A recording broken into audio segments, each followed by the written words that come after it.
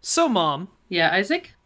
it's the first episode of our Disney podcast. Yeah, exciting. And if there's one thing that defines Disney, it's litigation. Yeah, I mean, they're known for their army of copyright lawyers who are just waiting for you to slip up. We're talking about the company that tried to copyright Dia de los Muertos before the release of Coco.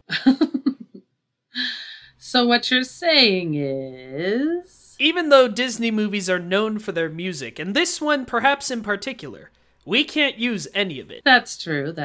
But I have a cunning plan. What you can do, potentially, is do a cover version of the song. Uh-huh. Disney doesn't necessarily own that, but cover versions are sort of a legal gray area. So what if we also changed the words? So like a parody. Yeah, a parody's probably the right way to think about what you're about to experience with your ears. So here it is. Here's our theme song for this week. Lay it on me. Someday my pod will cast. Someday I'll pod at last. And that pod will almost certainly be cast.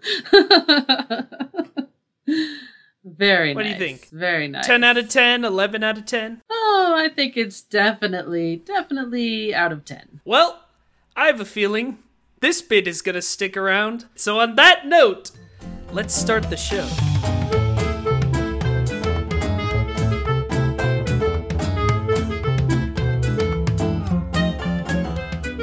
Hello, everybody, and welcome to Me, Mom, and the Mouse, a podcast about the joy of watching cartoons with your family.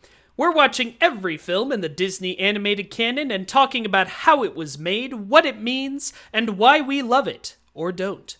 My name is Isaac Coleman, and I am joined, as always, by my mother, Rue Coleman. Hello. How you doing today, Mom? I'm doing pretty good. I'm excited to be talking with you about this movie. Yes, indeed. This week on the program, we are starting Disney's golden era, the 5 original classics that sort of put this company on the map, with 1937's Snow White and the Seven Dwarfs. Directed by David Hand as the supervising director. Additional sequences directed by William Cottrell, Wilfred Jackson, Larry Morey, Perce Pierce, and Ben Sharpsteen. Wow, a lot of people had to do that. Took a whole lot of people to make this movie. And it took a whole lot of people to direct it, and it took a whole lot of people to animate it, because this movie probably should not exist. Well, it was the first, so, it's always hard to be the first. By all the laws of what we knew to be possible at the time, this movie should not exist. And yet, it does, and we watched it. If you're listening to this episode, hopefully you listened to our previous episode. It's a short little introduction. We talk about ourselves. We talk about our relationship with Disney movies. We talk about why we wanted to do this podcast. Uh-huh. But maybe you wanted to get started right with one of the movies. Maybe you are the world's biggest Snow White and the Seven Dwarfs fan. Maybe you're a real grumpy head. You just wanted to jump right into the actual episodes and skip the intro. If that's the case, since this is our first full episode, let's talk a little about that. Alrighty. We have both been watching Disney movies our entire lives. Oh, yes. We are generations 3 and 4 of a hardcore Disney family. Disney is in my blood, and therefore in yours. That's how that works. It's a disease. It's like midi-chlorians. No! You have to cut that one out. No nasty, stupid midichlorians. Leaving it in. I thought it would be really interesting to do a podcast about the Disney movies because I think the history of them is fascinating. I think the movies themselves are fascinating.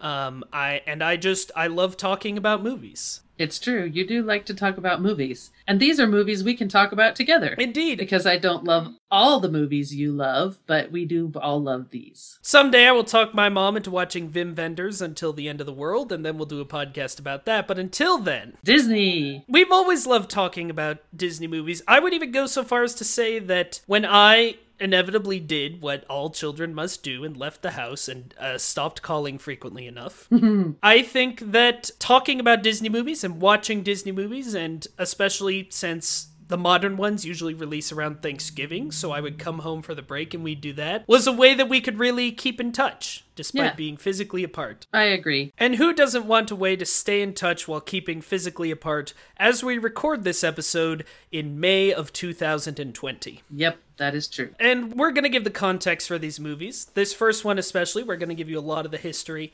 but I don't want this to be a history show. I don't want this to be like a critical show. I could have made that show. I am that kind of person. Mm-hmm. I want this to be what I said up top, where it's a show about the joy of watching cartoons with your family. Yes. So, with all that housekeeping out of the way, Mom, we're going to talk about Snow White and the Seven Dwarfs. Yes, we are. What does this movie mean to you? Well, this movie...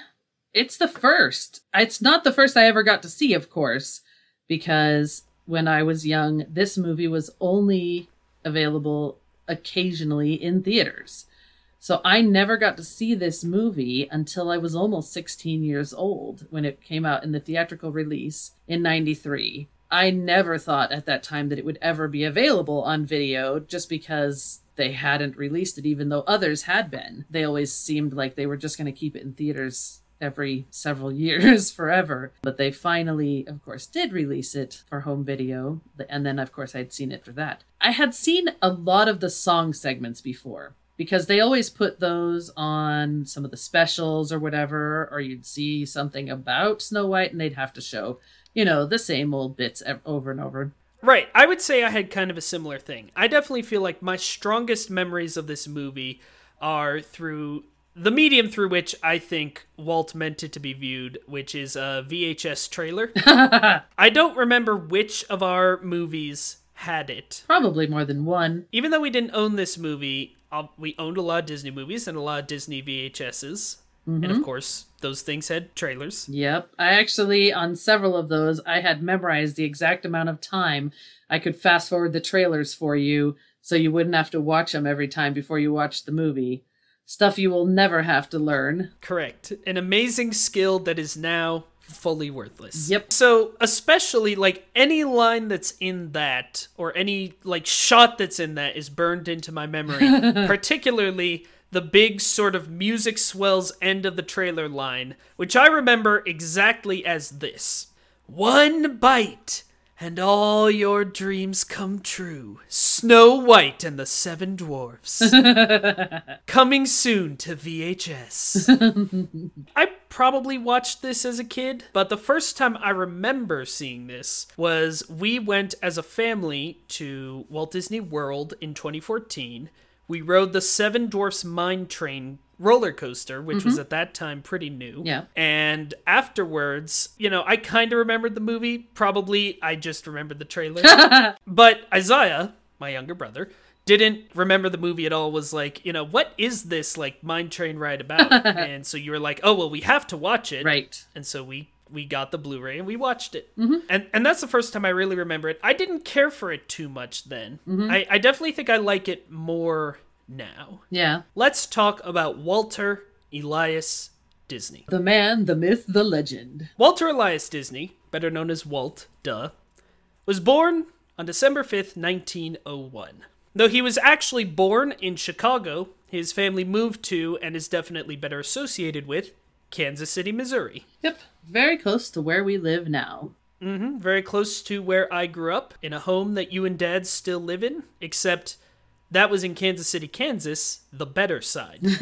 Simply by virtue of him growing up in Kansas City, Missouri, we are objectively better than Walt Disney. And Walt is a complicated man. Obviously, during his actual sort of career and lifetime, he was practically canonized as a saint, both by the media of the time, but especially by the company that obviously had a very vested interest in selling the idea of Walt Disney as a character. Yes, and he did mostly seem to play the part whenever you would see him in whenever you would see him in a show or something. He was definitely playing Uncle Walt. Absolutely. And so perhaps unsurprisingly, especially after his death, there was a backlash to this, and now a lot of people, especially fellow left-leaning critics like myself, tend to see him as this kind of evil capitalist. There's, let's dig up every piece of dirt ever had on him. And again, this is not a biographical podcast. And it's certainly not a podcast where we're, interested in passing judgment on him or anything. I think the truth, as with most things, is probably somewhere in the middle. Yeah. He was definitely an evil capitalist, and I think he was also a deeply passionate artist. And I think kind of the linchpin of this. So, Walt, when he's growing up, he quickly falls in love with art, and he just, he becomes one of these people, he will take any job that allows him to draw. Mm-hmm. He was a newspaper cartoonist, he worked at commercial art studios, he drew advertisements, he worked as an ambulance driver and drew cartoons on the side of his ambulance. That would make his ambulance a lot more interesting than most ambulances, I would think. Wouldn't you rather be picked up by one with pictures on it? I think it depends on the pictures. Gonna be honest. Gonna be real with you. True. Think cartoony Mickey Mouse and stuff. I'm not thinking body parts. We don't know. I don't know what he drew. This just says he drew on his ambulance. I don't know. He tried to join the army, but arrived too late. The war was already over. So instead, unsurprisingly, he drew for the army newspaper.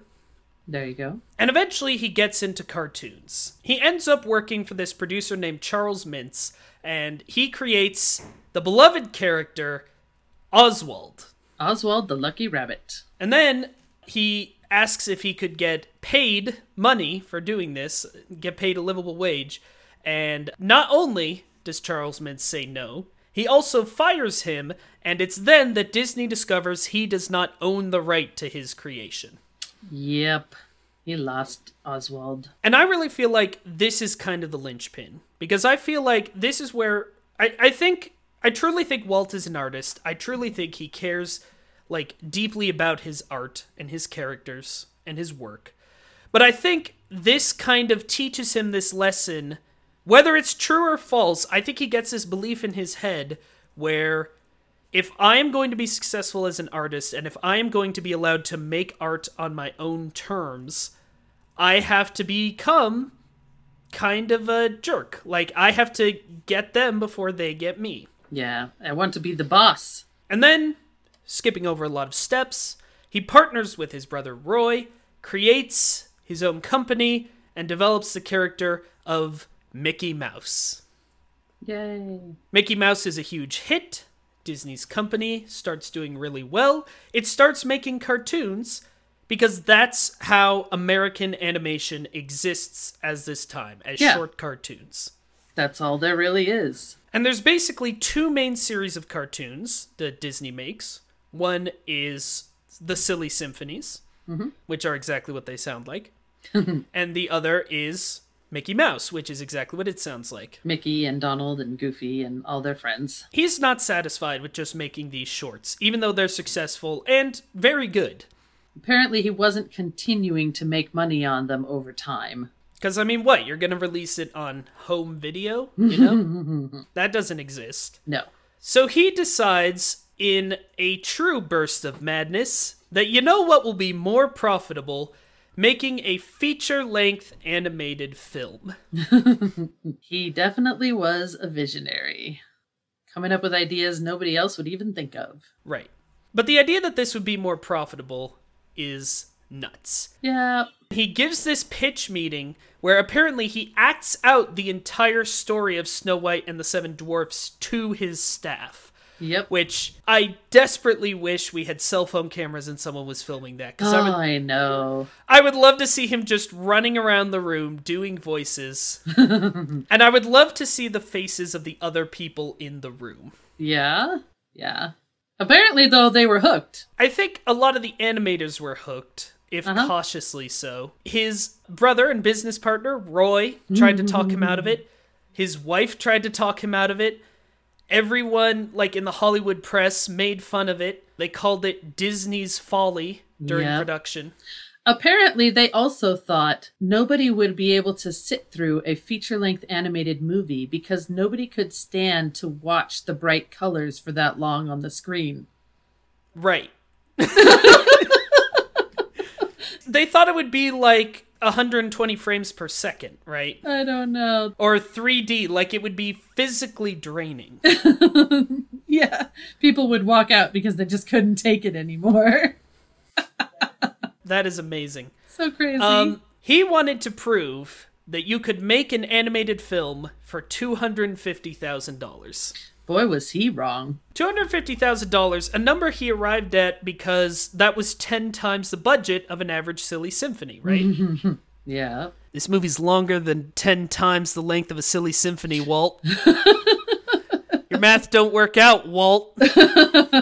This movie cost $1.5 million to make. Wow. He had to mortgage his house. And they were still working on it just before it was released, so, Right. And that's why I can't fully buy the idea that, Disney, he was just in it for the money. These are not the actions of someone who's just in it for the money. Right. People who are just in it for the money don't take risks like this. By the way, $1.5 million was a huge budget for any film. Forget animated films, which don't exist in America yet. Mm-hmm. Also, it's still towards the end of the Depression. And part of that cost is because they invent new technology. Oh, yeah. For animation. They had to. They invent something called the multiplane camera, which is this giant camera that physically separates animation cells to create the illusion of depth. I highly recommend, if you're a listener and you haven't seen it, you at least look up a picture of this thing. Oh, it's gigantic. It's like floor to ceiling. So you could put the farthest away background pieces on the floor and then just layer it up all the way up. And you could have all your different pieces moving at different rates so that it looked so much more realistic. Right, because there's no Photoshop layers yet. If you want to make a background look farther away, you physically hold the physical piece of paper farther away from the real camera you are pointing at paper. Yes. Well, animation cells, but close enough. Right. But ultimately, it's a huge hit. Yes. And he did make money off it. He spent it all, of course, on other things, but he did make some money off it. And we'll talk about that next week. Now, we don't have true box office reporting numbers at this time. Supposedly it made $418 million. That's the number that's quoted. Can't necessarily, trust like that because we simply weren't reporting box office at the time in the way we are now. But it was definitely a big hit. Mm-hmm. In addition to being a big commercial success, it was a critical success. Immediately, too. The very next day, people were writing articles about how amazing and wonderful it was. Right. It's like, the sudden turnaround in reaction is like if Tom Hooper's Cats had turned out to be a masterpiece.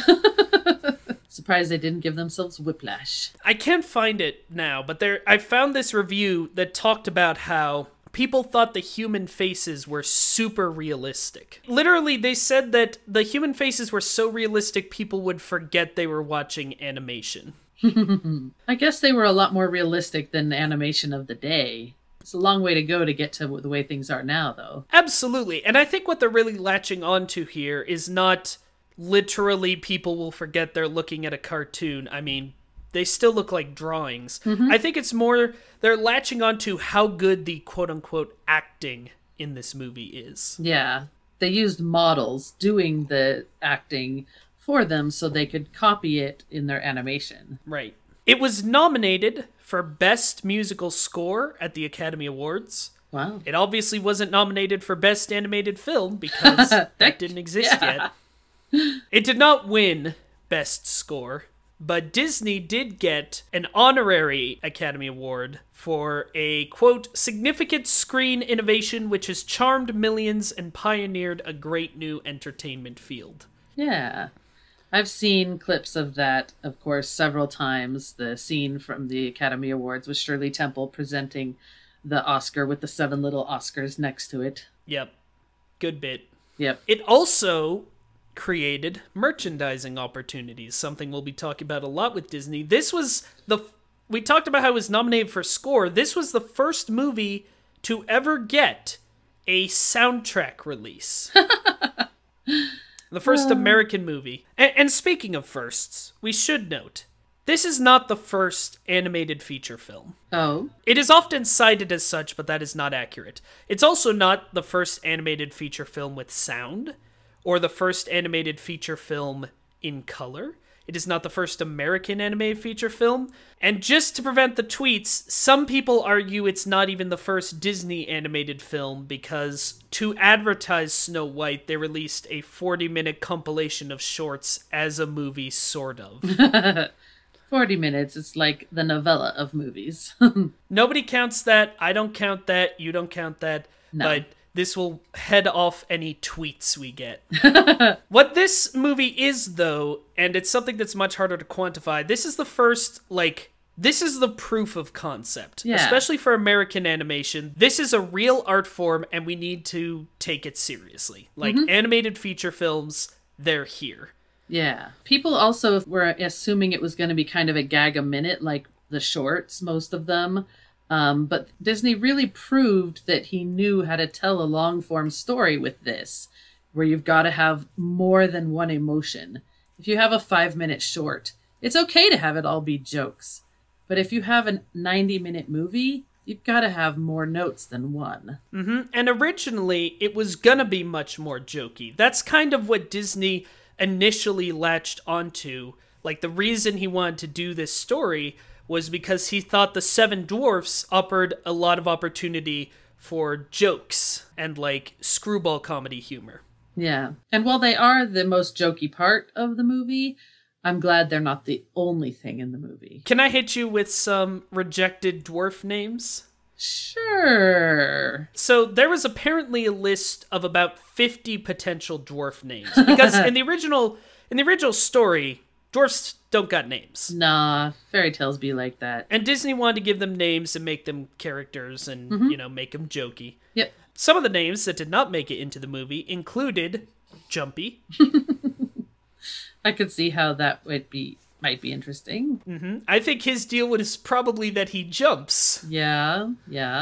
I think there the idea for Jumpy begins and ends. Maybe he was supposed to be scared, like, oh, I'm jumpy, I'm nervous. There was Deafy. Oh, like deaf couldn't hear? Yep, Deafy, so Ooh. I would assume. I'm glad they didn't go that route. Dizzy. Yeah. Hickey. Hickey. Like a hick? Or Hickey.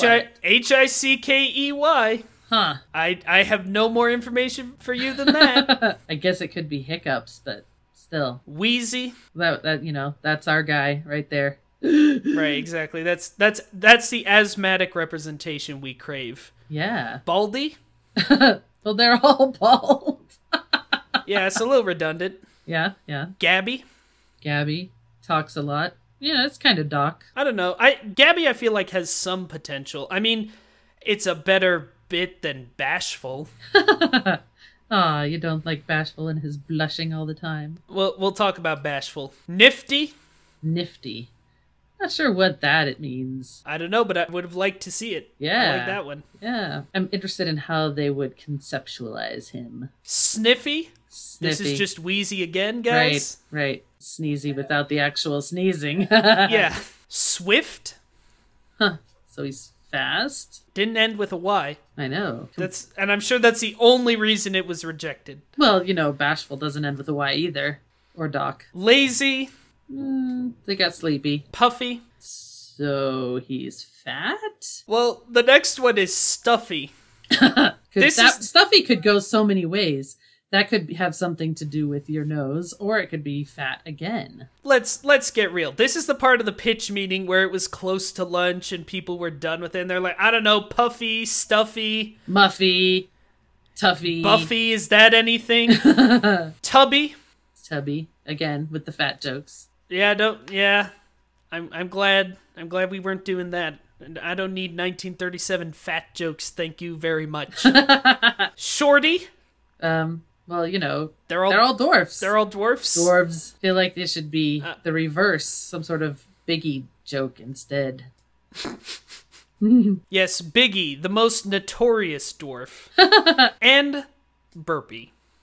which would have just been unbearable. Oh, yeah, I'm glad they didn't do that. But over time, as they're coming up with all these dwarf jokes and they're working on the movie, and this is credited to Disney. Mm-hmm. Disney took a lot of credit for a lot of things, so maybe take it with a grain of salt. But supposedly, Disney himself was the one who became a little concerned that if it was all jokes the whole time, that would make the characters feel less real and people would get into the movie less. Yeah. You know. I think he actually said he wanted to balance it out. For every joke, you had to have a moment of pathos or sadness or drama. So they sort of refit the story so that the main focus is the relationship between the Queen and Snow White. Uh-huh. At least that was the idea. In practice, I mean, I agree that this movie isn't all jokes. I don't know if it's really about the relationship between two characters who don't share a scene. They share a scene when one of them is like in disguise and being weird. Yeah. I would say it's more the relationship between Snow White and the dwarfs. Which, how hard is it to say dwarfs anyway? Right. Let's talk about this. This movie is called Snow White and the Seven Dwarfs with an FS. Yep. And you explained to me why that is. Because that was the accepted plural for the word dwarf back at that time. And the reason why now the accepted plural for dwarf is dwarves with a V is because of one of my favorite authors, J.R.R. Tolkien. His book, The Hobbit, came out just shortly before this movie, in which, of course, he had dwarves spelled with a V, and he actually had to get on his editors because they would send back the proofs having changed dwarves back to dwarfs or something, and he would have to be like, no, I really do mean for it to be dwarves with a V-E-S. That is the plural I want to use. Do not correct it. This is the way I want it. I did it on purpose. Same with elves. He did elf and elves instead of elf and elfs, which was the plural back then too. So because of Tolkien, now the accepted plural of dwarf is dwarves. And I have even heard people call this movie Snow White and the Seven Dwarves a ton, but it's actually dwarfs. I guarantee you I will call it that during this episode. Yep. Dwarfs is not... I mean, listen, J.R.R. was right. Dwarfs is not good to say. No, it's so much easier to say dwarves. And it's crazy to think that before him, not only were we not saying dwarves or elves, we weren't even saying orcvs. Apparently he also really hated Disney and never wanted any of his stories adapted by Disney. Right. It is so strange to think about J.R.R. Tolkien and Disney being contemporaries. Right. Like, they were, and when you think about it, of course they were, but and they both told stories about dwarfs so close together in time. Right. And as you say, Tolkien hated Disney. Yep. He called him hopelessly corrupted. Yeah. Okay, dude. He just had some very high-minded ideals of what fairy tales should be and didn't think they should be brought low for the normal people. Listen, respect for both, but I'm not surprised that the guy who wrote the Silmarillion wasn't a huge fan of Snow White and the Seven Dwarfs. It's true. It should be 40 hours longer and plotless! Didn't cover nearly enough time span. Why? You think you're so impressive because you have 7 named characters? I will give you 8,000 names, each less pronounceable than the last. Again, they were both geniuses. I don't know why I'm coming so hard at Tolkien right now. It's true. J.R.R. Tolkien, not only, a brilliant writer who will have a more lasting impact on the culture than I am, but he could also probably kick my butt, right? So, all of that table setting and making fun of beloved English authors out of the way. So shall we go ahead and talk about it? Yes, let's. Let's go through the plot. So it opens with a dedication from Disney himself. Mm-hmm. My sincere appreciation to the members of my staff whose loyalty and creative endeavor made possible this production.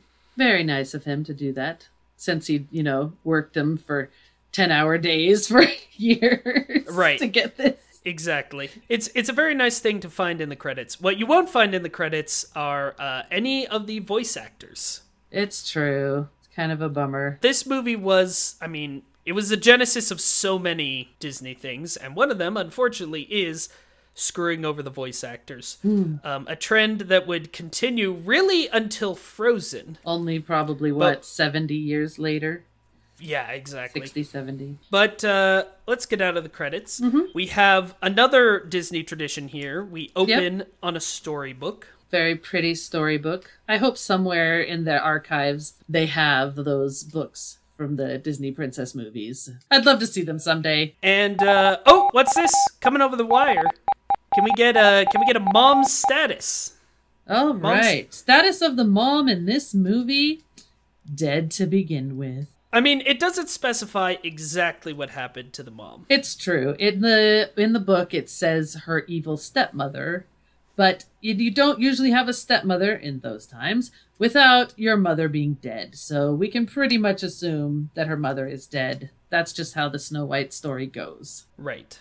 And, oh, what's this? Also coming over the wire. Can we get an evil stepmom status? Status of stepmom: jealous and evil. Good to know. Good to know. Good to check in on these things. Of course, you as a mother yourself, you always want to know how the mothers in Disney movies are doing. It's true. Usually bad. It's true.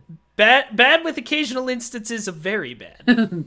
But it'll be interesting to kind of keep track of it as we go along. This opening shot is one of the best places to see the effect of the multiplane camera. This opening shot, the castle and the background are not moving simultaneously, and you can really see that depth they were going for. Just coming out of the gate really strong. It makes so much difference the way they did this technique. It does make everything look so much more real than a cartoon where they basically are just all static. And it's so interesting, I think, that we actually open on the villain. It's true. The first scene, of course, is the queen. She has the Magic Miller. She asks... Magic Miller? She cracks open the pop tab on that, takes herself a sip, then she looks at the magic mirror and asks who the fairest in the land is. And she's told it is this beautiful woman, and she's given a description. She's like, Snow White! It's true. The mirror doesn't even say it's Snow White, but from the description she can tell. Also, there aren't any other women in the movie. Right. This is a theory that we were talking about. Is that the mirror says fairest in the land, specifically. So if Snow White leaves the land, does that mean that the queen is the fairest in the land and everything's okay? Right, you don't have to kill her, you just have to get her to move to Kansas City, Missouri, where scum like her belongs. Then we actually get to see Snow White at the wishing well singing a song. In her rags, because she's being forced to work as a maid so that she won't be as pretty, I guess, because work clothes make you ugly. Well, on that note, so we watched this movie together, which, yes, since we no longer live in the same state, means that we watched it and, did a video call at the same time. Yep. I was taking notes throughout, and I wrote down some of the comments you made. This was your very first comment. The fact that Snow White was wearing clogs. She does wear clogs. It seems kind of strange. I guess clogs are peasant shoes? I don't know. I just thought it was funny that, we're watching this opening scene in quiet reverence, and what makes Mom speak up? What's with them clogs? I believe your exact words were, "What are those?" Oh, but it should have been. And then a prince show up. Uh-huh. He climbs over the wall. Now, some people say that this prince has no name or arc or personality. Mm-hmm. They say that because it's true. He apparently falls in love with Snow White because she can sing. But on my second watch, which I did alone, I think I have identified that the prince actually does have a character arc. Oh, okay. I will tell you about it when we get to the very end of the movie. Oh, gotta keep me in suspense. Here is the key to the beginning of his character arc, though. Uh-huh. When we first see him, he's riding a horse. Yeah. But the perspective is messed up. Okay. It's supposed to look like he's riding in from the background. You're supposed to believe he just arrived from the background, basically, so the horse is trotting forward, but seemingly in place and at the same size. Okay. Keep that in mind. Put it in your pocket for later. This is essential. Okay. But then, as you say, he hops the fence. He starts singing to Snow White. She sings back to him.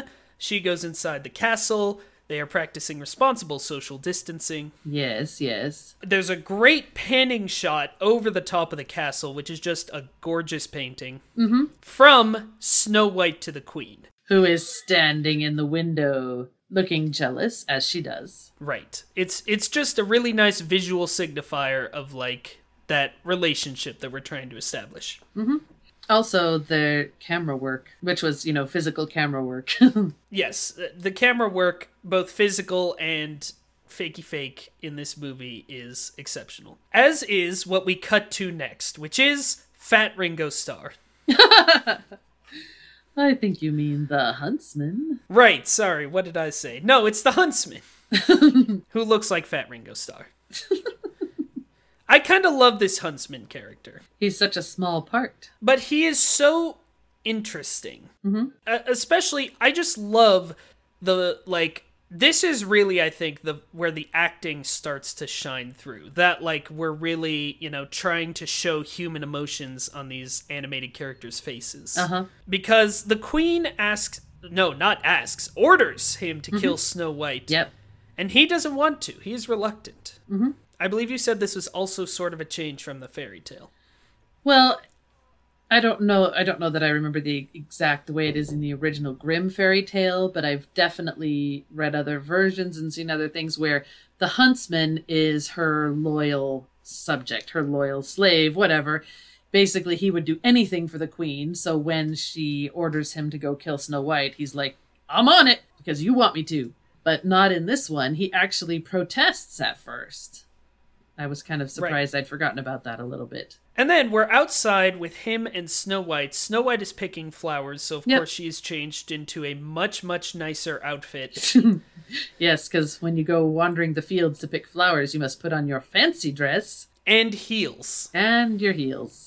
Because you called out the clogs, I then noticed the heels. Gotta pay attention. But yeah, this is the iconic red, blue, and yellow dress that you can buy $1 million of. Yes. And the huntsman is, visibly, without any dialogue, wrestling with this decision. And you see so many, you see it all on his face. This, I don't want to kill the princess.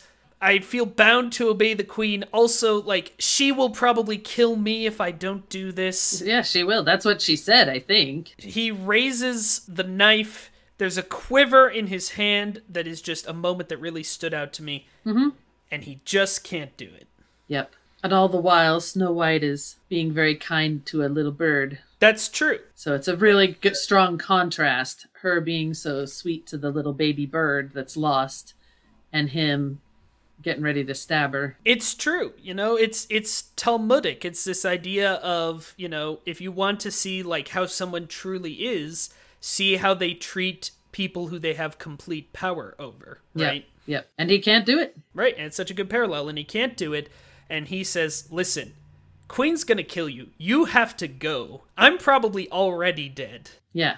Run. So she does. And then she runs into the spooky woods. Now, in talking about his cinematic influences for this movie, the things Disney cites are MGM's Romeo and Juliet from 1936. Okay, yeah, it's a big budget movie musical, obviously very romantic, very classical. I can see why you're taking inspiration from that. Yeah. But he also made his animators watch Nosferatu, The Cabinet of Dr. Caligari, and Dr. Jekyll and Mr. Hyde.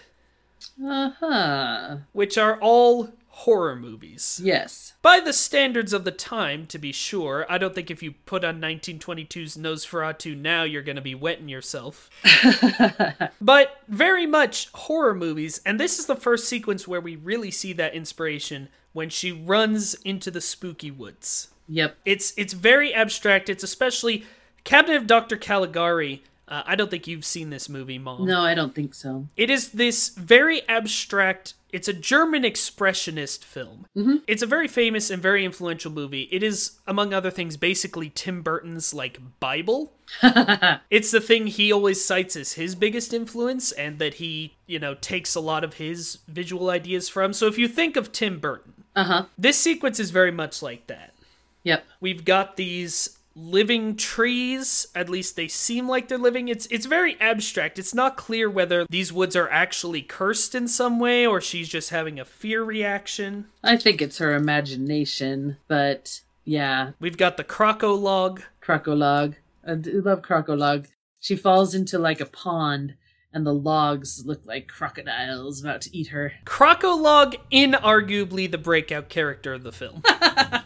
All these great hallucinations. Again, we're really seeing the visual imagination of this film. Yeah. Eventually, she gets so scared that she faints. Yep. And then when she comes to, she's in a very pleasant clearing surrounded by kind little animals. So, it wasn't that bad after all. We're establishing another Disney trope here where she talks with animals. Yes. Apparently, it is the easy thing to do in this land. Talk to animals. They're very intelligent animals. This is where we're getting the first rhyming dialogue. Not all of the dialogue in this movie rhymes. No. But a lot of it does. Yeah, we haven't had a lot of dialogue up to this point. Mostly it's just been the Queen and the Huntsman. Mm-hmm. Snow White has mostly just been singing.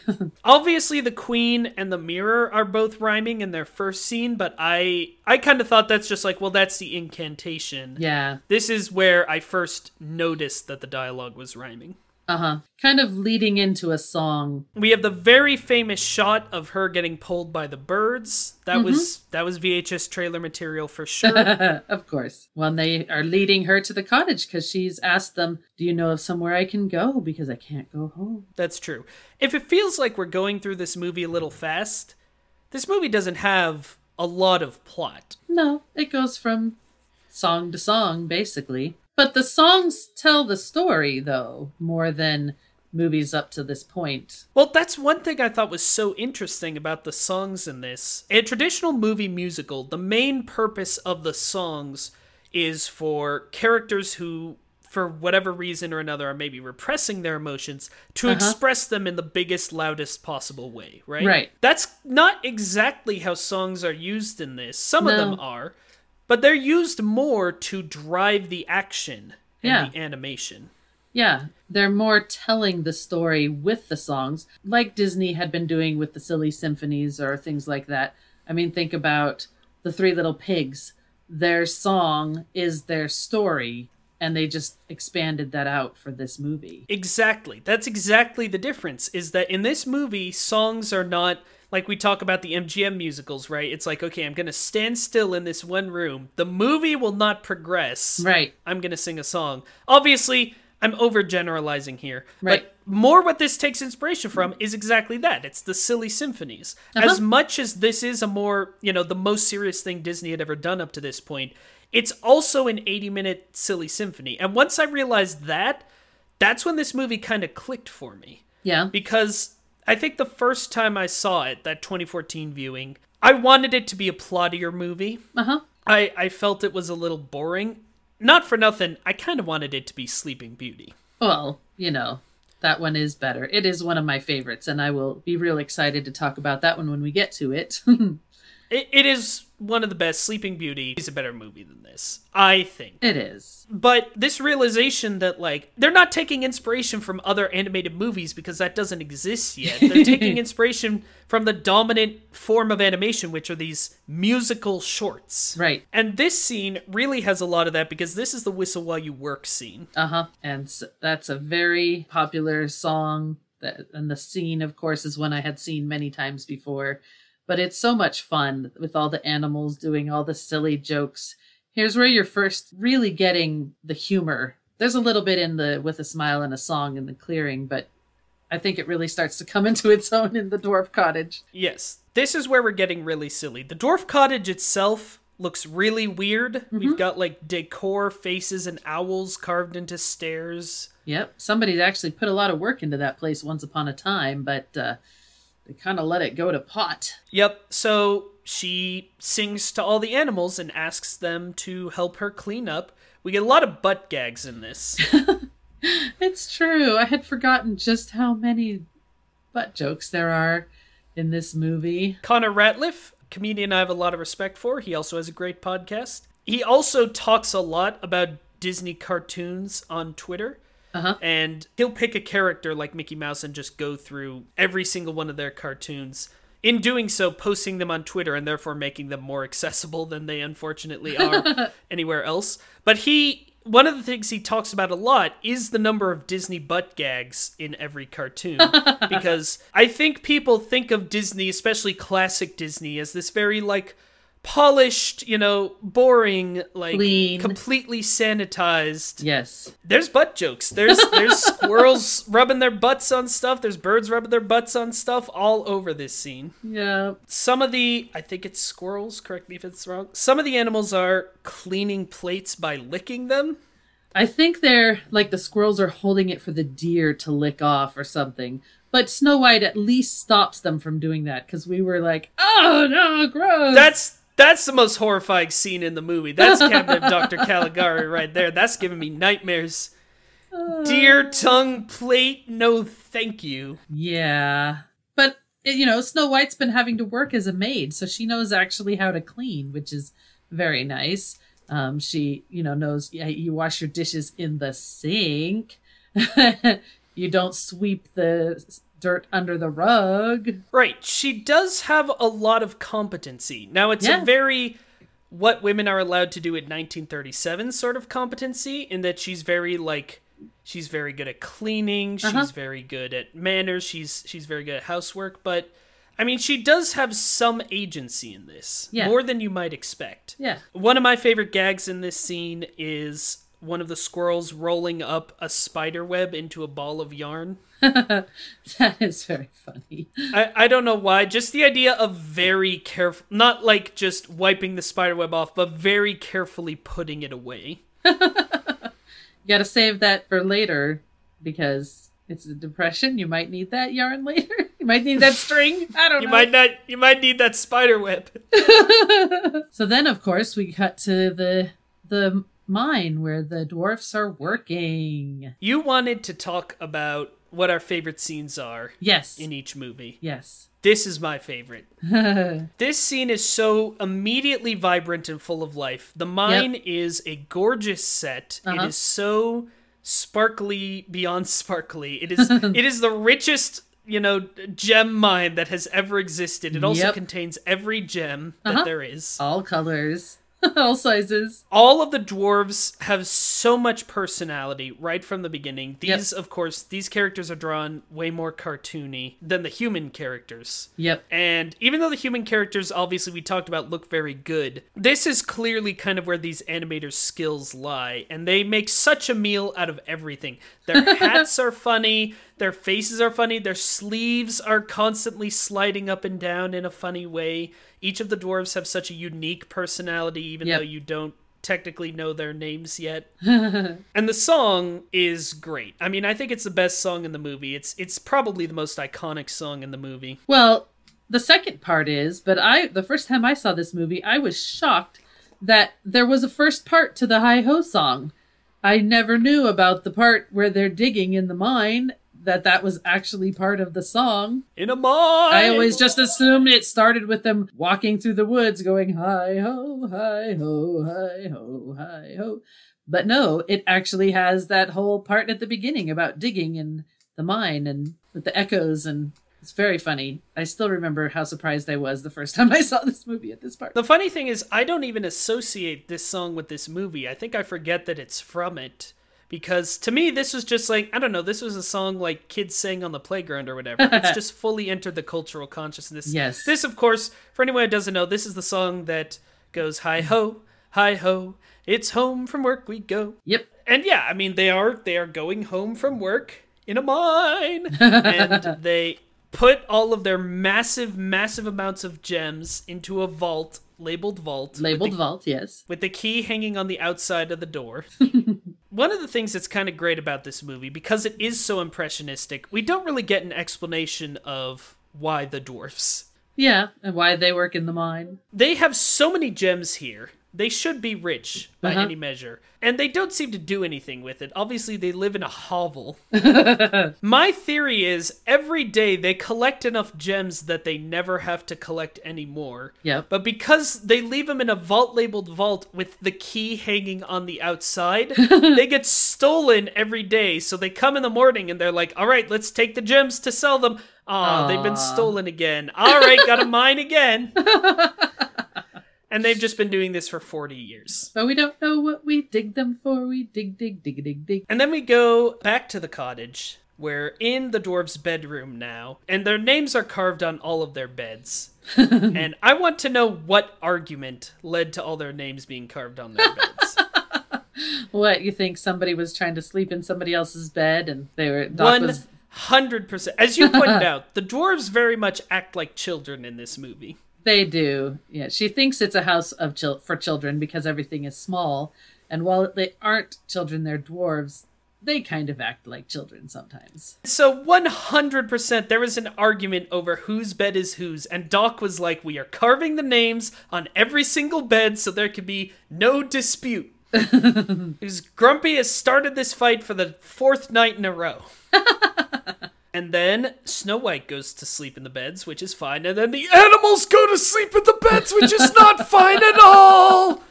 Filthy beasts. And they didn't even clean that room. They didn't even clean the upstairs. No, they don't. But then the dwarves come home and they see the smoke coming out of the chimney and they know somebody is there. And this is where we're really getting dwarf gags as they have to infiltrate their own home. And we're starting to get more of... Even though there's 7 dwarves, there's really 3 that get the most to do. There's Doc. Walt described him as the self-appointed leader. He mixes up his words all the time. And that's kind of it. There's Dopey, who does not talk. Yep. But he's very distinct. And he exists for slapstick purposes. Yep. Which is all well and good. He's definitely the Harpo of the group. He is so Harpo Marx. You said that after the first time we watched it, and I hadn't been thinking about that, but you are absolutely correct. I wouldn't be surprised if that was a deliberate inspiration after you mentioned that. I mean, it's the right time. Yep. And then... there's Grumpy, and Grumpy's deal is that he is the best. He is definitely the funniest. I love the way he talks. Everything he says and does is funny. Mm-hmm. And he also is the most interesting dwarf character. He has an arc. He does. But yeah, we're infiltrating their own home. We get a big mom laugh that I wrote down as one of the dwarves is peeking through another dwarf's beard. Yes, that cracked me up. They all poke their heads in the door and one has to peek through the bottom. It's probably Dopey. And they're looking around being like, our cobwebs are missing. Somebody stole our dishes. No, they put them in the cupboard. Why would they do that? We have the first sneezy moment. He shoves his face into flowers and he sneezes. Yep. That's his bit. Yep. Well, they hired a guy who's famous for doing his sneezing, so that's why. Is that true? Yes, that was that guy's bit. They hired a famous sneezer? It's a vaudeville thing, right? A lot of these guys, the guy who did Doc, they hired him. That was his bit, the talking like that. And they hired the guy for Sneezy. I'm sorry, I don't know the names off the top of my head of the actors. There I am with the voice actors not knowing. I'm sorry. Right, that's Roy Atwell was Doc, and Billy Gilbert as Sneezy, because I have this all pulled up. He was famous for being able to sneeze like that, and the story goes that was his audition, is he went to see Walt, he sneezed 3 times, and got the job. That is such amazing context. Thank you for sharing that. And it also, I have to say... it makes it a little more disappointing that the voice actors aren't credited if they're just doing their bits. Yeah. It's also, I was going to say wow, what passed for entertainment in the 30s? A guy sneezed weird. But then I thought about how much time I spend watching TikToks or whatever. These dumb little videos, and I'm like, we're not so different. We're a pretty easily entertained species. Yep, we are. So the dwarves are doing all kinds of bits all over. And then finally, Dopey is sent to die. Poor Dopey. They think that he's not smart enough to be scared, but he is. Right. And they think there is a monster upstairs who will kill whoever they send. And so they're like, well, Dopey. Nice to see they're watching out for the young ones. Exactly. Interestingly, this is a moment where we see Dopey isn't actually mute because he walks up into the room. He's scared of Snow White under the blanket. He just sees the silhouette of her. And he actually screams and runs back downstairs. Yep. Which is kind of interesting. The explanation we get later is he doesn't know if he can talk because he never tried. Uh-huh. It's just, I don't know, it's just an interesting bit. Yep. And he makes some other noises later, I think, with the soap. Yes, I think so too. Here's some stuff you wouldn't hear in a modern Disney movie. The dwarves say of our hero, "Off with its head! We'll break its bones! Chop it to pieces! Which end do we kill?" This movie, we were talking about with the Spooky Woods, this movie's pretty dark for a Disney movie. Uh-huh. We don't say the word kill in kids' movies most of the time anymore. Usually it's like, I will destroy you, I will defeat you. Yeah. This one, Grumpy's like, I'ma do murder. And I have to say, it made me laugh. The juxtaposition of these goofy dwarves and their bloodlust. But then they realize it's Snow White, and they are immediately pacified. Oh, of course. Oh, it's the princess. Yay. Except for Grumpy. Except for Grumpy, who says, all females is poison. They got womanly wiles. Wicked wiles. What are wicked wiles? He says, I don't know, but I'm agin 'em. Saying again is always funny. I'm agin 'em is just a funny sentence. It is. And here's where you really see the contrast, though, of the art design with Snow White looking very normal and the dwarves being much more cartoony in shape. And also, they've only got 4 fingers on each hand, as opposed to Snow White, who has 5. Nobody ever points this out. It's just the thing. All pinkies is poison. Thumb, index, middle, and ring is all you need.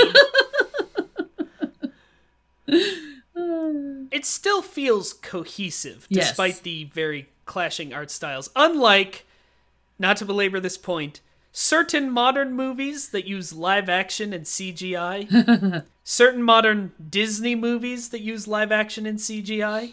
It's difficult to get the balance, and they managed to strike the balance their first go-round. Pretty amazing. Definitely. So Snow White wakes up. They're all introduced. They all figure each other out. She's talking about apple dumplings, and Doc, mixing up his words, calls them crapple dumpkins. Which was very funny to me because both of those words mean poop now. Probably not what they were going for at the time. Also, by the way, I should mention that I am 12 years old. But they go back downstairs to get their crapple dumpkins. One thing I noticed about this is when they go down to the dining room, we're seeing it from a different angle. Yeah. Which, of course, means that they had to completely redraw the background. Pretty crazy, huh?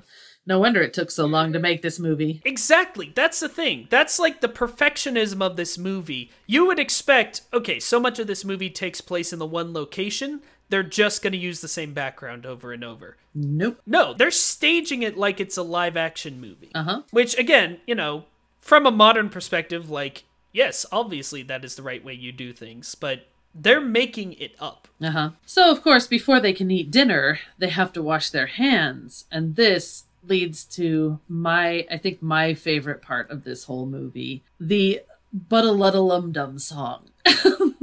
Now, let me be clear. I checked the time codes on this. There are 7 minutes of hand washing. It's funny from the very beginning when she first tells them and they're like, why would we need to wash? It's not New Year. It's not our birthday or whatever. I can't remember all the different things they say, but then they have to go and Doc has to explain how to do it. Right.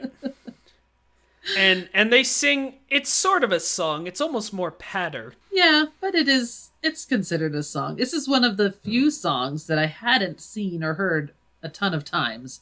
So that's probably one of the reasons why it sticks out now as a part that I enjoy more because I'm not tired of it. Or I guess saturated with it is a better phrase than tired. But I just love how some of the actual lyrics of the song are That is the chorus of the song is brr, brr, brr. And then of course it leads to some great grumpy business where they're having to wash him because he refuses. This is really, I mean, you could clip out these 7 minutes and it's just a silly symphony. Like, so many, especially, like, the best Donald Duck cartoons are usually just Donald Duck struggles doing a mundane task. Oh, for sure. And that's exactly what this is. This is the dwarves' struggle with a mundane task. Yep. And it is. It's a lot of fun. And talking about, you know, every silly sequence needs to be balanced out with something else. Mm-hmm. We cut back now to the scary castle. Yeah, and the queen is talking to her mirror again. And she's like, who's the fairest of them all? And he's like, it's still Snow White. She hasn't quite left the zip code. She's like, it can't be. I have her heart. And it turns out to be the heart of a pig. And let me tell you, she opens the box. She's lifting it up. I was like, are we about to see a severed animal heart in a Disney film? Because we talked about it's much darker than some of the more recent ones. There was a moment. We don't, for the record. No. But because it's the it first gets one, awful close. Because it's the first one, you feel more like it could go anywhere.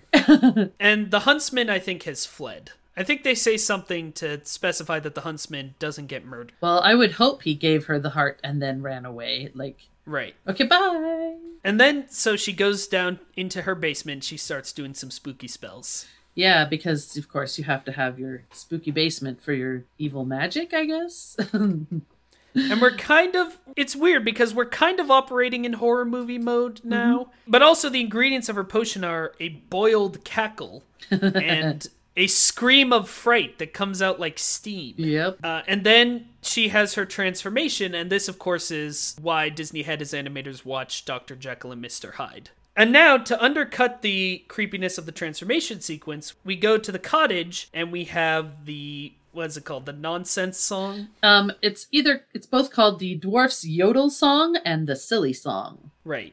And this is like a G-rated drinking song is what this is. Yeah, you get the feeling it has innumerable verses. Everyone's getting up there. Bashful, gets up there and obviously is very shy. Has a hard time getting started. And Grumpy is playing this weird wooden organ that he pumps with his butt.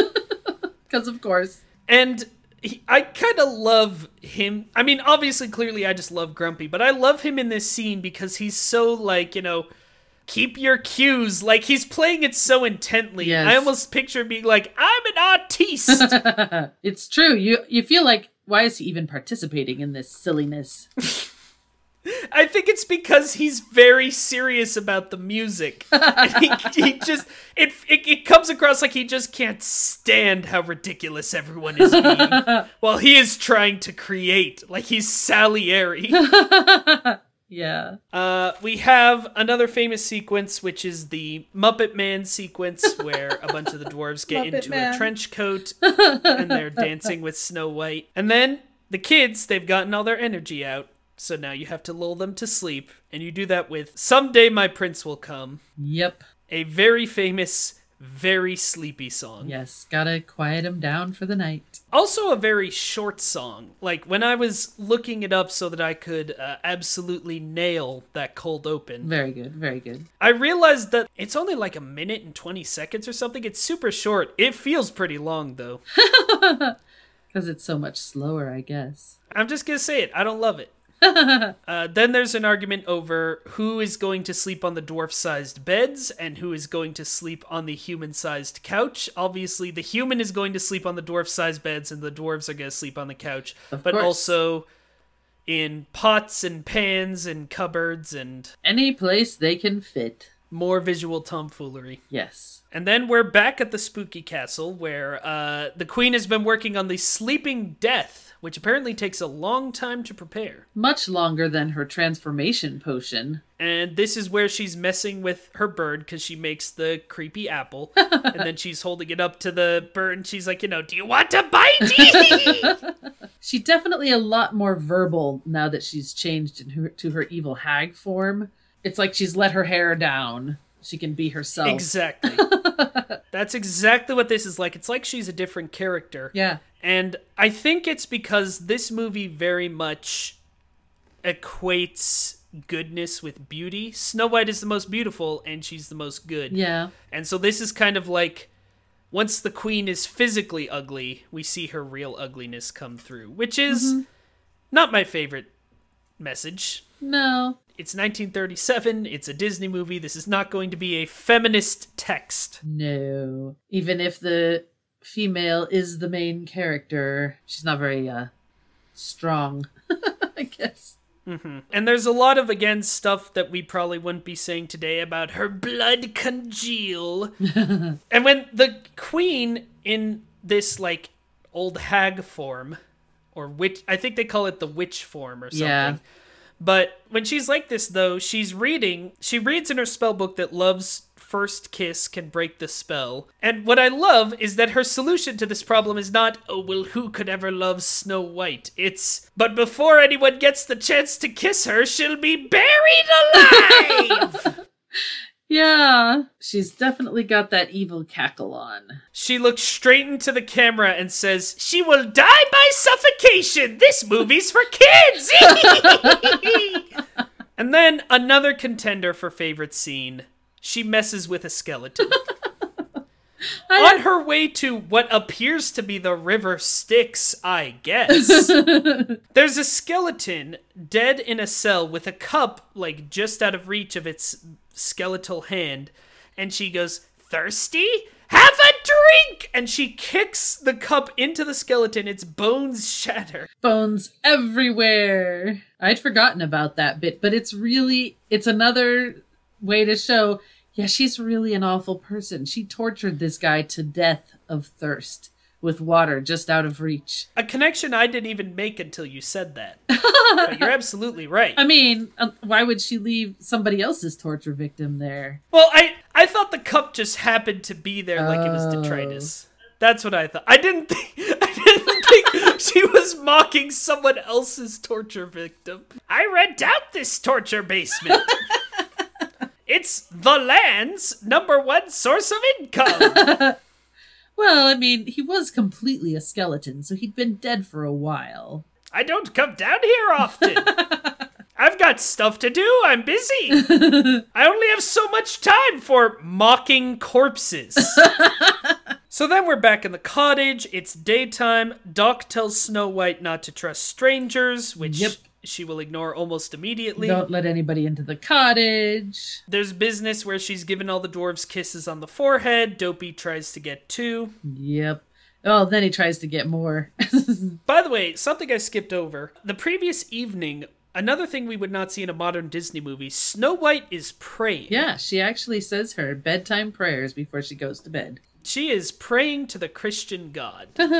Which again, 1937, not just normal, but like expected. It would be weird to not have that. But still seems strange nowadays to see it. Right, you're never going to see Elsa doing that. No. And one of the things she prays for is that Grumpy will like her. Because he has been, up to this point, pretty much fully a jerk. Yeah. But at this point, even though he's pretending he doesn't want to, he clearly is trying for a kiss as well.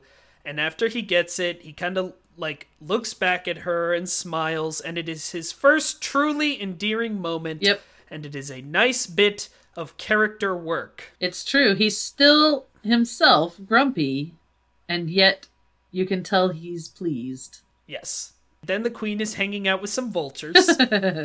Yes, she's talking as she walks through the forest about how excited she is to be going to kill Snow White. So of course they have to come along. They're like, oh dang, she gonna kill Snow White. I'm getting a corpse burger. These are some really creepy looking vultures. They are really creepy, and they're the only animals. Well, I guess none of the other animals talk. No, they don't talk. But these don't make noises or nothing. These are just silently watching you. Mm-hmm. Someday my prince will come again. And then Snow White is making a pie that looks really delicious, other than the birds rubbing themselves all over it. Little bird feet on the edges. Birds aren't clean. No. Birds are gross. And then we start yet another classic Disney tradition, which is princesses trusting people they got no business trusting. I do like that she was making the pie for Grumpy, because she actually puts his name on it, so that's pretty sweet. It is sweet. But yeah, now she's trusting creepy old peddler lady, who is not doing a great job trying to be nice. Hi, I'm obviously evil and making oblique references to how this apple will kill you. But I'm making them after turning my head slightly, so if you could just hear none of them, that would be great. Yep. I work in marketing in my day job, and in marketing terms, let me tell you, this is a bad pitch. Yeah. Why couldn't she have turned herself into sweet-looking Granny instead of evil-looking creepy crone peddler lady? Again, I mean, the non-funny answer is that this is an impressionistic movie, Yep. and you're not supposed to take it literally Yep. and, like, think too hard about it. But the non-funny version, yes, is that she's just bad. that she's not very good at this. But she's good enough because Snow White is very naive. Snow White is more trusting than the animals, who are all like, this the evil queen. Yeah. They all figure it out immediately. And they run to get the dwarves, so we're cutting between them. The queen gets into the house, and she's repitching it. She's like, never mind all that stuff I said about this apple being creepy. It's a wishing apple! One bite, and all your dreams come true. Coming soon to VHS. Meanwhile, the dwarves are trying to figure out what the animals are telling them. And Sleepy, interestingly enough, is the one who figures it out. Maybe the queen's got Snow White. And Grumpy leads the way. Yes. When the two of us were watching this together, we were also watching it with my father. Mm-hmm. Which I mentioned because he made a great joke that I'm going to steal. Which is, the crone goes, old Granny knows a young girl's heart. And he goes, unless it's a pig's heart. It's true. Pretty good, pretty good. It's a pretty good one. And then we have what is, I made the joke earlier, but this is the actual most upsetting scene in the movie to me. This is the only scene that, like, got to me as a grown man, which is Snow White takes the bite of the apple off screen. All we see is Granny's reaction as she's, like, ecstatically watching her die. We hear Snow White making, like, noises of pain, and she goes, oh, I feel strange. And because we don't see any of it, you imagine it being so much creepier than it is. Well, and the old witch is doing her blood congeals stuff again. She's saying it as it's happening. And it's so creepy. And then again, we have that very famous shot of we just see Snow White's arm fall and she drops the apple. Then the dwarves come back, and once again, they are ready for murder. They are. They see the evil crone leaving the house, and they are immediately convinced it's the witch. I mean, the queen. Because look at her. Right. So they don't even stop to check on Snow White. They just chase her immediately. And of course, now it's getting stormy, and you gotta have the weather participating in this. And the vultures are still following. It is this great epic showdown. It is all of this, like, it's really bringing, like, all of the visuals to bear, all of these creepy inspirations, but all these epic fantasy inspirations. And the dwarves have weapons drawn, but they don't actually kill the queen. I think, even for this time, that's a bridge too far for a Disney movie. Yeah. So they chase her, and she's trying to loose a rock to drop on their heads, and lightning strikes instead, and the cliff collapses, and she falls. And you know she's dead because the vultures go after her with their big, creepy grins. Yes, that is, which is a really good payoff to the vultures following her around. Yep. And is definitely upsetting in its own right. And I always forget that the evil queen dies in this movie. I mean, I think it's appropriate. Yep. As you say, she's torturing and doing murder. Like, she's bad news. She is. But I don't know. I'm always surprised because, again, I think even I sometimes fall into this trap of thinking, like, oh, Disney movies, they never kill their villains. Nope, here we are in the very first one. Yep. And then we go through a lot of plot in a really short time. We get a title card that talks about how Snow White was so beautiful even in death that rather than burying her alive, The dwarves put her in a glass coffin. The prince is searching for her. It takes a year. Glass coffin, of course, itself is a really striking image. The prince shows up. The dwarves are very reverent. No jokes now. Mm-hmm. He kisses this corpse like a normal person does, like a regular person do. I tend to look at it as he's kind of saying goodbye, as people do. But instead, of course, it's true love's kiss. Hooray! And she wakes up. Yep. And to her perspective, the apple really was a wishing apple. Because, of course, what she wished for was for her prince to come and take her away and she could live with him forever. And what happens is, she bites the apple, she falls asleep, she wakes up in the arms of her prince. Yeah. Which is the first time I thought of that this time I watched the movie. It's kind of creepy. I mean, I think it's ironic, yes. is what it is, right? That the queen comes up with this lie, and it kind of turns out to be true. Yeah. But yeah, I mean, Snow White makes out like a bandit. I mean, she even got... I would love to sleep for a year. You kidding me? Yeah. Imagine how good she feels. Yeah, super rested. We say goodbye to the dwarves. There's a little bit of business, but surprisingly not a whole lot. And they ride off into the sunset. We get a happily ever after, and the book closes. Yep. Satisfactory all round. So here's the prince's arc. Okay. At the end of the movie, when he and Snow White are riding off into his castle that kind of looks like it's in the clouds, as they're riding up, it gets smaller. Oh? Unlike at the beginning of the movie when they couldn't do, the foreshortening correctly and it looked like his horse was the same size as he was riding in. So the prince's arc, you see, is that over the course of the movie, he finally gets some perspective. Oh, that's a bad joke.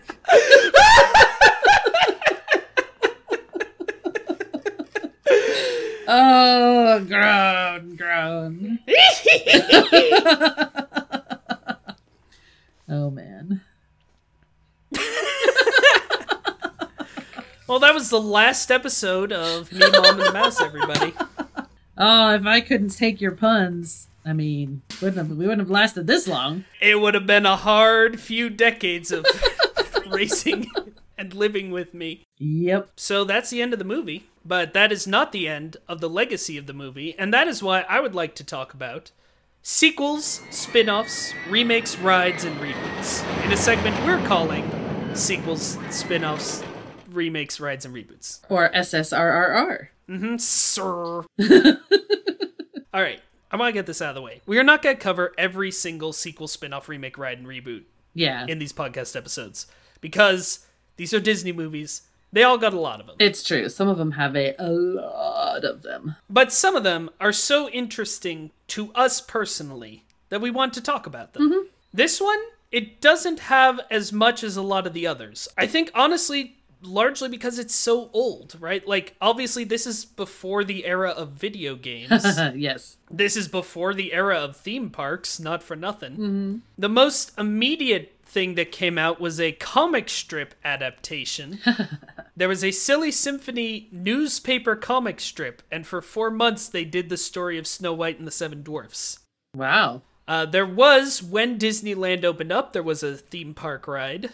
There is. Snow White's Scary Adventures. Yep. Still around. That's one of those rides that I haven't been on as many times because it's a very short ride. So my parents were always like, it's not worth the wait if it's a really long wait time. But also, when I was little, it is actually Snow White's Scary Adventures. And they were afraid we'd be too scared on that ride. So we didn't go when we were little. Yeah, I mean, it's a scary movie. I could imagine. I don't remember ever riding that ride. Yeah, I mean, it just basically focuses on the scary parts of the movie, like the running through the forest and the queen, and it has the stuff with the transformation and the apple. And Is my boy Crocolog there?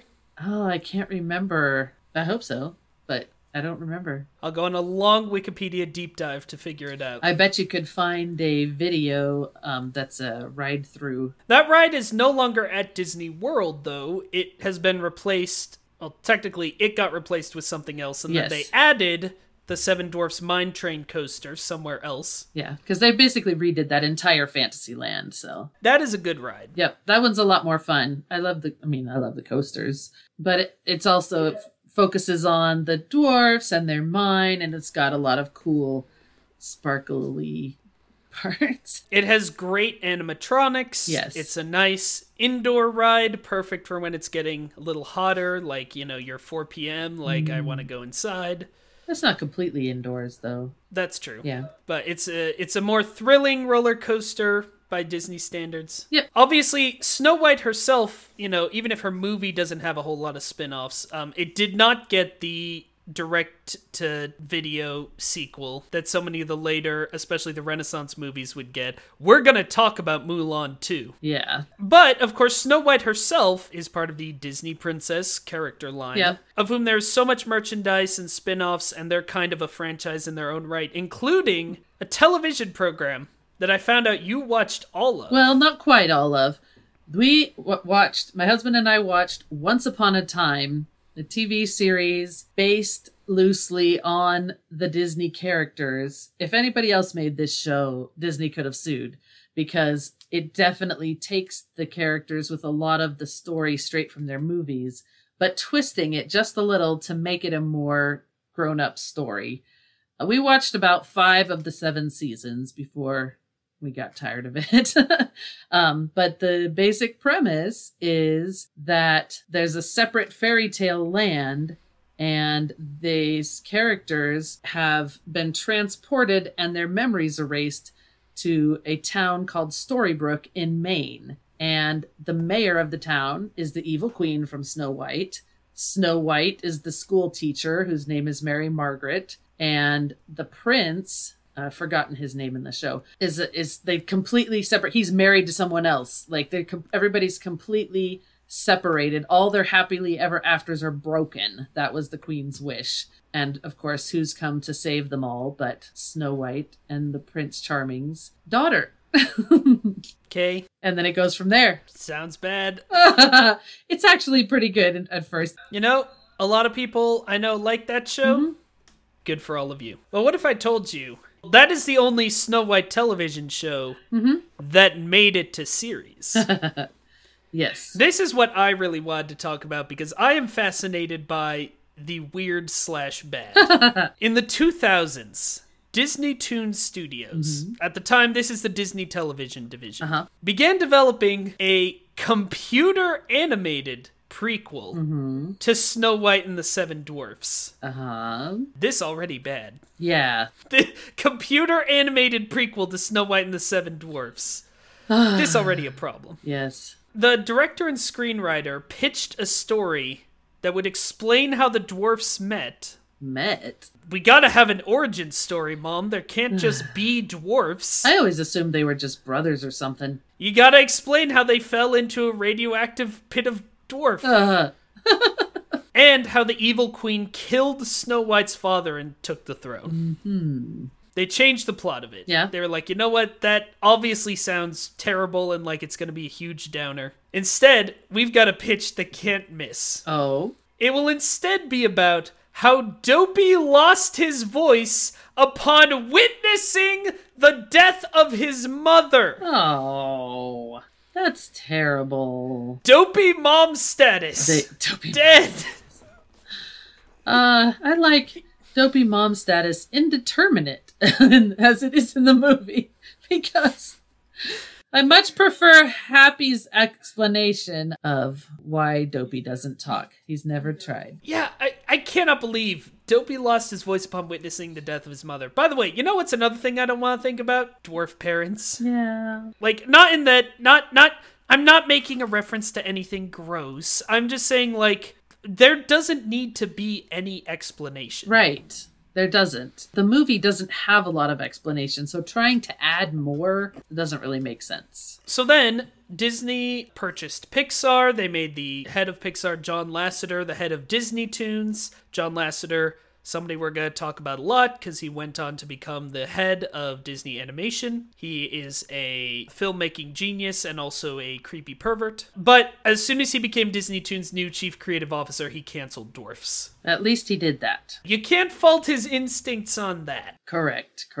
And that's really all I want to talk about in terms of spin-offs. Let's talk about what we thought of this movie. All right. Now, rather than giving a number rating, because this is not a show about number ratings, we have 2 questions that we ask. Uh-huh. The first of these questions being, Mom, would you recommend this movie?